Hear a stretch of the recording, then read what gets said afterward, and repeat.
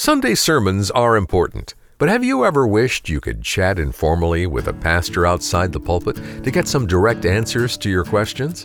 Well, you're about to get that chance today on Ask Pastor Mike.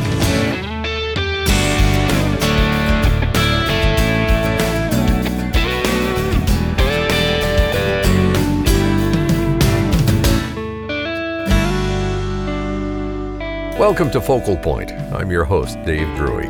Well, at the end of each week, we sit down with Pastor Mike Fabarez to talk about some important issues. Today, we're turning our attention to the subject of reading. We've got smartphones, blog posts, and dozens of entertainment options. So whatever happened to reading a good old-fashioned book? Is it an obsolete practice doomed to disappear? Well, let's join Pastor Mike and Focal Point's Executive Director Jay Wharton inside the Pastor Study. Jay? Thank you, Dave. Pastor Mike, today's question is about reading books. Today's attention span seems to be that of about 140 characters, or we want things done in 30 seconds in the microwave. We just can't keep our attention on anything for very long. That's right. But so many people don't even want to pick up a book, and that's what I want to talk about today is, why is this still important? Yeah, well, you've just said why it's important, because we don't have the discipline of keeping our mind tracking some linear thought for more than 30 seconds. So books do that for us. Books will allow us to concentrate and focus our minds, train our minds like we would our muscles in the gym. To sit down with a book is doing that with our brain. It's getting our brain to follow and track the idea of an author, and to do that in a way that's more than a minute, more than 2 minutes. That's important, and we need this. We've got to get back to reading good books. And of course, the Bible is the first book that we read, and I know we always discuss that on this program, but if I understand your question right, we're talking about just books in general, and I'm all for that. We need to be readers. Christians need to be reading. What kind of books would you recommend people be reading? Yeah, well, of course, I'm going to say that we need books that help us to process the principles and truths of the Bible from people who have thought these things through and have, a great grasp of whatever the Bible might have to say on a particular topic, and we can stand on their shoulders and have clarity because of all the hard work that they've done. That's the great thing about a good book. It is the results of someone's hard thinking and the processing of that truth. And now we get to glean from that. We get the finished product, and we get to have that served up on a platter to us. That's great. I mean, that's what books do. They give us the results of someone's hard work. And I love that when it comes to issues of truth and God's word and a Christian worldview. These are very important things for us to study. I guess one of the benefits of having such a digital world is anybody can publish a book and we can have a lot of information out there. But with so much information out there, how do we make a right decision on what to be reading? Well, yeah, that's why, as a lot of our listeners know, if they've ever been to our website, every sermon that I preach, I will publish a short reading list on the back of our worksheet, and I will let people know, here's what I think are some good books to read to take these principles that I've just preached about and to examine them further.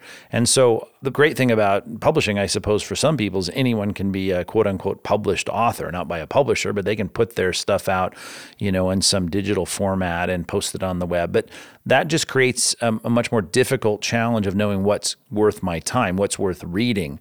And that's why I would like to at least have people benefit from my reading and saying, okay, here's someone who's kind of weeded through books on the topic, and he's brought some things to me that at least he thinks are some of the better books on this topic. And so that's one of the things I try to give to all of our listeners and, of course, the people in our church so that they might be able to have building a library of books that I believe they stand out from the rest of all the things that are in print. Maybe you could speak to somebody who isn't really a reader and how they can get started and maybe just a little plan of action that they could take. Yeah, and I hate to, I don't at all want to be condescending, but I do find that so many people in our generation, they just don't read. They haven't picked up a book and read it from cover to cover.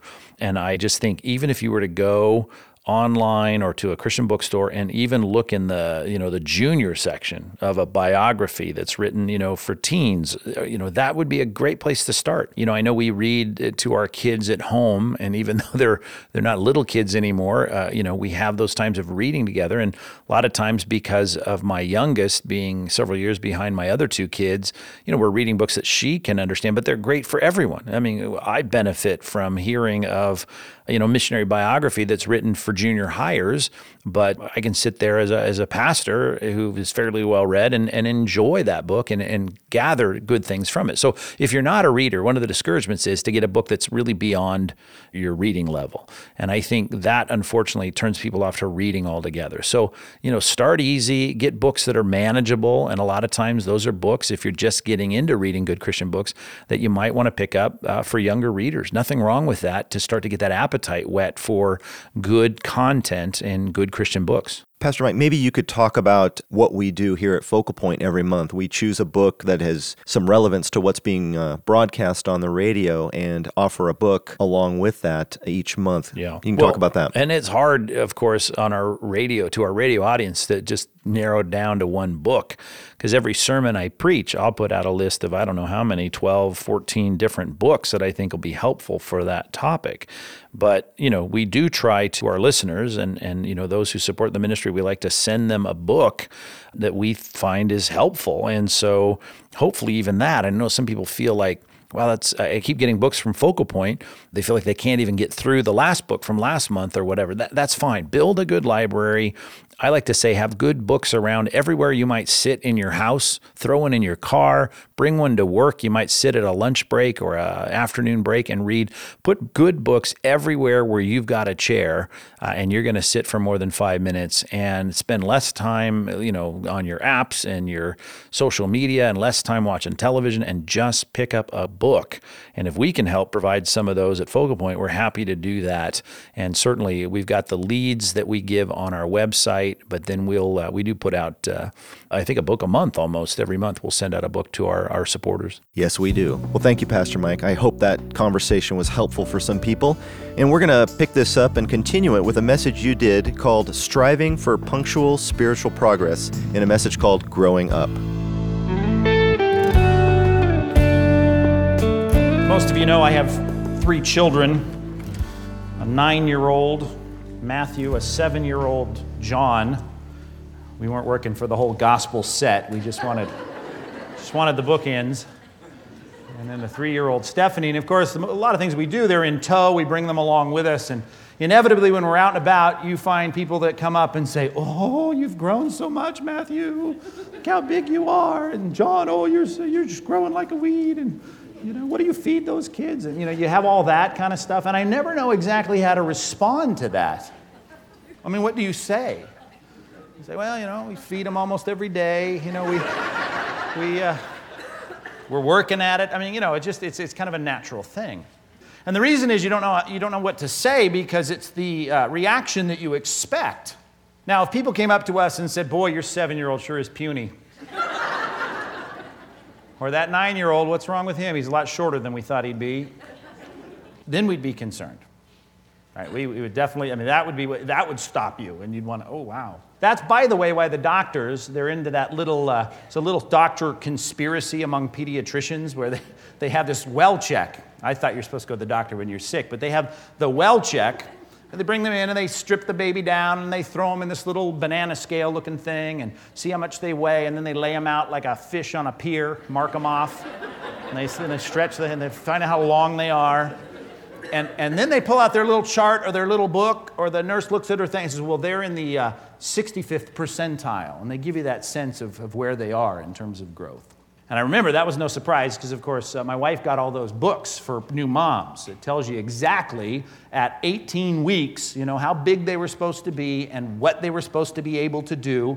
So moms can, think all their kids are geniuses because they're doing, their head is bobbing before it's supposed to or whatever. And so we kind of knew that, and we tracked with that. And the underlying assumption with all of that is that if our kids are healthy, they ought to be growing, because good physical health means good physical growth. And if you don't see it, there's a problem.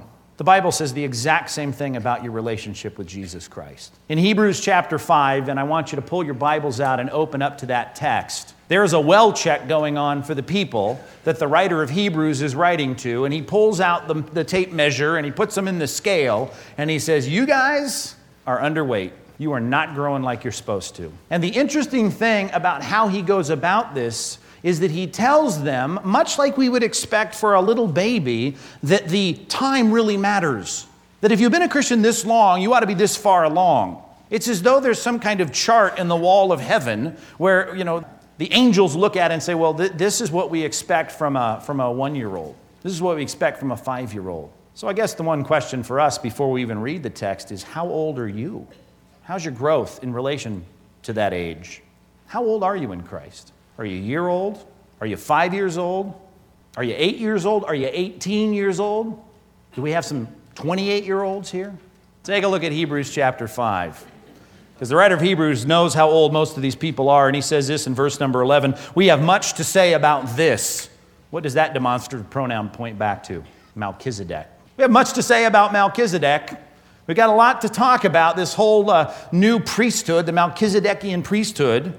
But it's hard to explain, and it's not because the writer of Hebrews doesn't know about it. We'll find out in chapter 7, he knows an awful lot about Melchizedek. He says it's hard to explain because you are, what? You're slow to learn, man. You're just slow to learn. In fact, though by this time you ought to be teachers, but you need someone to teach you the elementary truths of God's word all over again. You need milk, not solid food. Anyone who lives on milk, verse 13 says, still being an infant, is not acquainted with the teaching about righteousness. But solid food is for the mature, who by constant use have trained themselves to distinguish good from evil. Got a lot to say about Melchizedek, but it's hard to explain. You're slow to learn. In fact, though by, and if you have your pencil out, circle this word, time. By this time, you ought to be teachers. Great thing about the Greek language, as I've said many times, it's very exacting. When we see the word in English, time, there's a lot of Greek concepts you can relate to. And even in English, we use the word time in different ways. Matter of fact, my wife will say something about cleaning the garage out, and I'll say, well, honey, I just haven't had the time, see? And then if she looks at her watch and says, well, how much time does it take? Then we're talking about two different kinds of time. And in Greek, there's two words for that. There's the word kairos, which is what I mean. When I say I haven't had time, I haven't had the opportunity, honey. I got a lot of stuff going on, and there's a lot happening, and American Idol's on. I don't have time to clean the garage out. See, and she's saying you do have time. What the word is here is not the opportunity, because that would let us off the hook a little too easy, because you know what my wife says in response to the garage? You'd better make time, right? And I can't make time, but I can make the opportunity. And that's what I'm getting at, is that I'm thinking about opportunity. You can't make chronos, which is the Greek word here. And what the writer of Hebrews is saying is you've had enough days now to be a teacher, but you're not a teacher. Number one on your outline, if you're taking notes, jot this down. We need to begin to, number one, care about the calendar. Start to care about the calendar, because God does. He cares about the calendar, and He's looking at your life, and He says, hey, 5-year-old Christian, you've had enough time to be here. Hey, 15-year-old Christian, you've had plenty of chronos to be here. He's got an expectation for our growth. And what gets me is, again, the verbiage here is so exacting and so revealing that he doesn't say you ought to in terms of you should. It'd be a good thing. There's two words in Greek for should. There's the word day, transliterated D-E-I, day, and that means you ought to. For instance, if it's Secretary's Day, you ought to get her a card. You ought to get her some flowers. That's not the word here.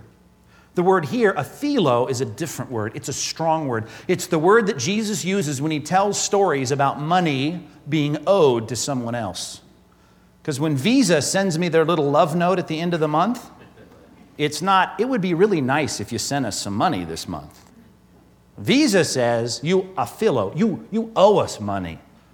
And if you don't, Bruno's coming out to break your legs, or whatever happens, I don't know. If you don't pay your Visa bill, you get in trouble. This text says, you've been a Christian long enough, chronos, that you are obligated. You have a debt to do what? In this case, to be teachers. And a lot of people go, whew, I'm glad that says that, because I don't have the gift, right? I've read the gifts list, and I don't have that one. This must be a passage for staff people at churches. Now remember the context. This is written not to Bible school students. It's not a seminary, outline.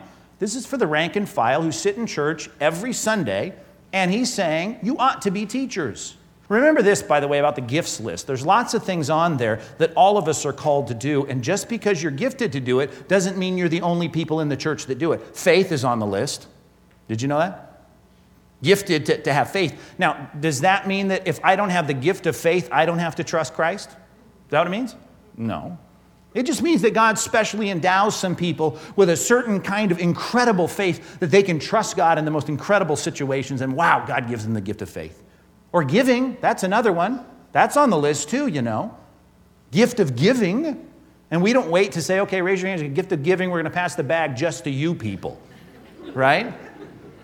We pass the bag to everybody. Why? Because the Bible says we all ought to give. But there's going to be people, and there are, that have a special endowment, and they're gifted by God to give. And man, they're generous. And they underwrite a lot of ministry around here. Okay? So we understand that there are people that are endowed with a special ability to teach, and to teach really well. And we put microphones on them, and we put them on stages like this, and they teach the big crowds. But just get that little luster off of this word. Because really what teaching is, the kind of teaching that all of us are obligated to do, is the passing on of information. And if God has invested in us for, let's just say, 14 years, man, we are obligated to take what we've learned and pass it on. This is a little note, and you remember, if you think back to the very beginning of our study of the book of Hebrews as we work our way through it, we said this book was probably written between 60 and 68 AD. AD 65, let's just say, rough and dirty. This book in chapter 2 revealed that the audience, this church, didn't get the message of the gospel from Christ. It got it from the apostles who were sent out. So this wasn't something where you got a group of people that received the message early on. As a matter of fact, we're assuming that in the book of Acts, somewhere, probably, 10, 15 years into this thing, they got the gospel. So let's just say conservatively 15 years. That would put us at 45, AD 45. This book was written somewhere in the mid-60s. You don't have anybody in this church that's over 20 years old in Christ. And assuming the church grew like most churches do, you've probably got a lot of 5-year-olds, 8-year-olds, 12-year-olds, a lot of teenagers. Those are the oldest Christians in the group, the teenagers. And the writer of Hebrews says, you've been Christians long enough to be teaching. What does that mean? Passing on what you've learned.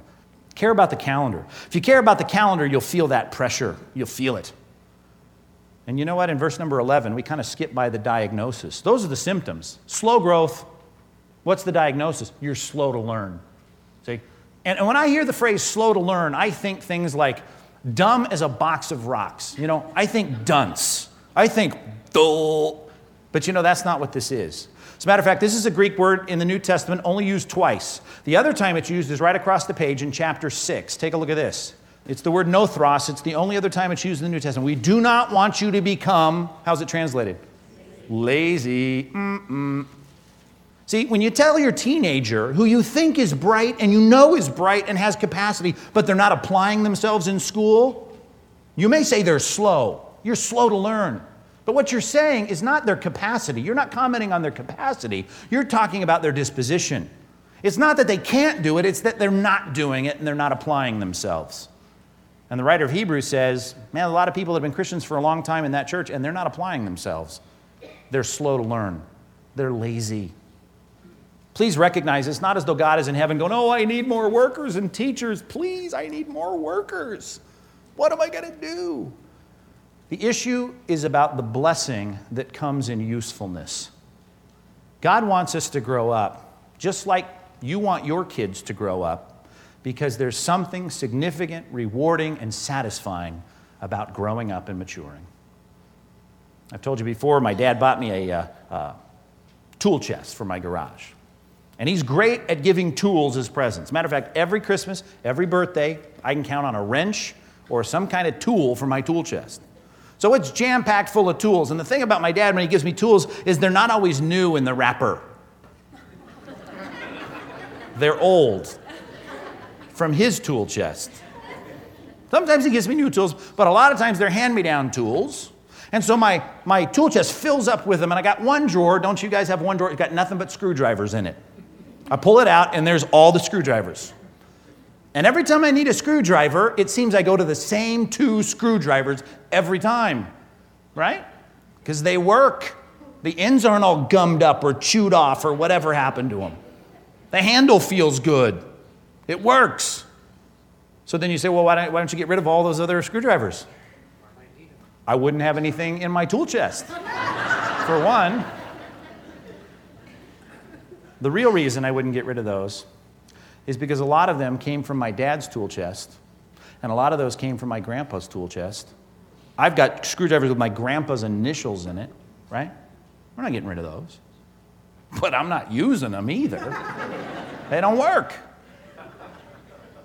In John chapter 6, verse 39, the Bible says that you are a gift from the Father to the Son. It's an amazing truth to ponder. That the Father gives to the Son these people, and each of them is a gift from the Father to the Son. And Christ says, you will in no wise be cast out. We're not getting rid of you. But when he opens his tool chest to look for someone to do something in his kingdom, it seems he's always going back to the same 2 or 3 tools. Have you noticed that? Pastors put it this way, 10% of the people do 90% of the work. And that's usually how it is. And when God here is in heaven looking into the tool chest, he sees those people with their hand up and they're saying, here am I, send me. I'll do it. And I'm ready, I'm prepped, I'm spending time in the Word, I'm studying it, I'm making progress. And God goes, great. And you know what? They are the ones that receive the blessing. Isn't that God's not going to get his job done without you? It's that he'd love to have you participate in the blessing of being used to advance the kingdom. God wants to bless us. God would love us to have the participation in ministry, and he's looking for people that are on track with the growth rate. We don't care about the calendar. Let's grow up in Christ. Let's pray. God, help us, please, to be the kinds of people that want to grow in Christ. We're not satisfied with the same old song, the same old truth, the same old slogan. We want to go deeper. We want to understand you on a different level, your holiness or your grace or your omnipotence or your omniscience. There's so much we need to understand about you. God, help us to grow in Christ. We got to explore passages we've never explored. We need to become familiar with characters in Scripture that minister to our heart that we've never even learned to pronounce their names before. God, let us go deeper in Christ. Help us in this, I pray. In Jesus' name, amen. Amen. May that be the desire of our hearts. Well, what an important encouragement from Pastor Mike Fabarez here on Focal Point. If you missed any portion of today's program, visit our website to download this or any of Pastor Mike's messages free of charge. Just go to focalpointradio.org. And while you're there, you can also sign up for Pastor Mike's newsletter and weekly devotional.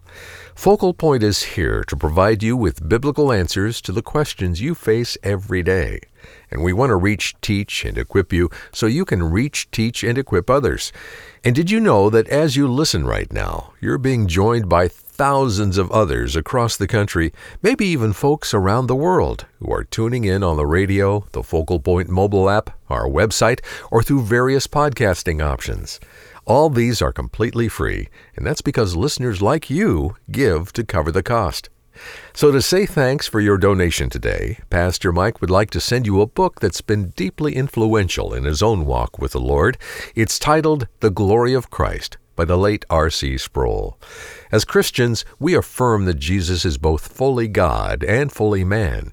On the outside, he looked just like any of us, and yet from the angels at his birth to his shining appearance on the Damascus Road, there are moments when Christ's glory shines through, and we'll catch a glimpse of his full glory that'll be revealed when he comes again. This book will refresh and renew your joy in Christ and give you a greater longing for the second coming. It's a perfect companion to our new study. So be sure to request your copy when you donate today to support this ministry. It's quick and easy to give. Just call 888-320-5885. That's 888-320-5885. Or you can give and request the book online at focalpointradio.org. Well, I'm Dave Drury, glad to have you with us, and be sure to tune in again next time as we continue exploring the depths of Scripture right here on Focal Point.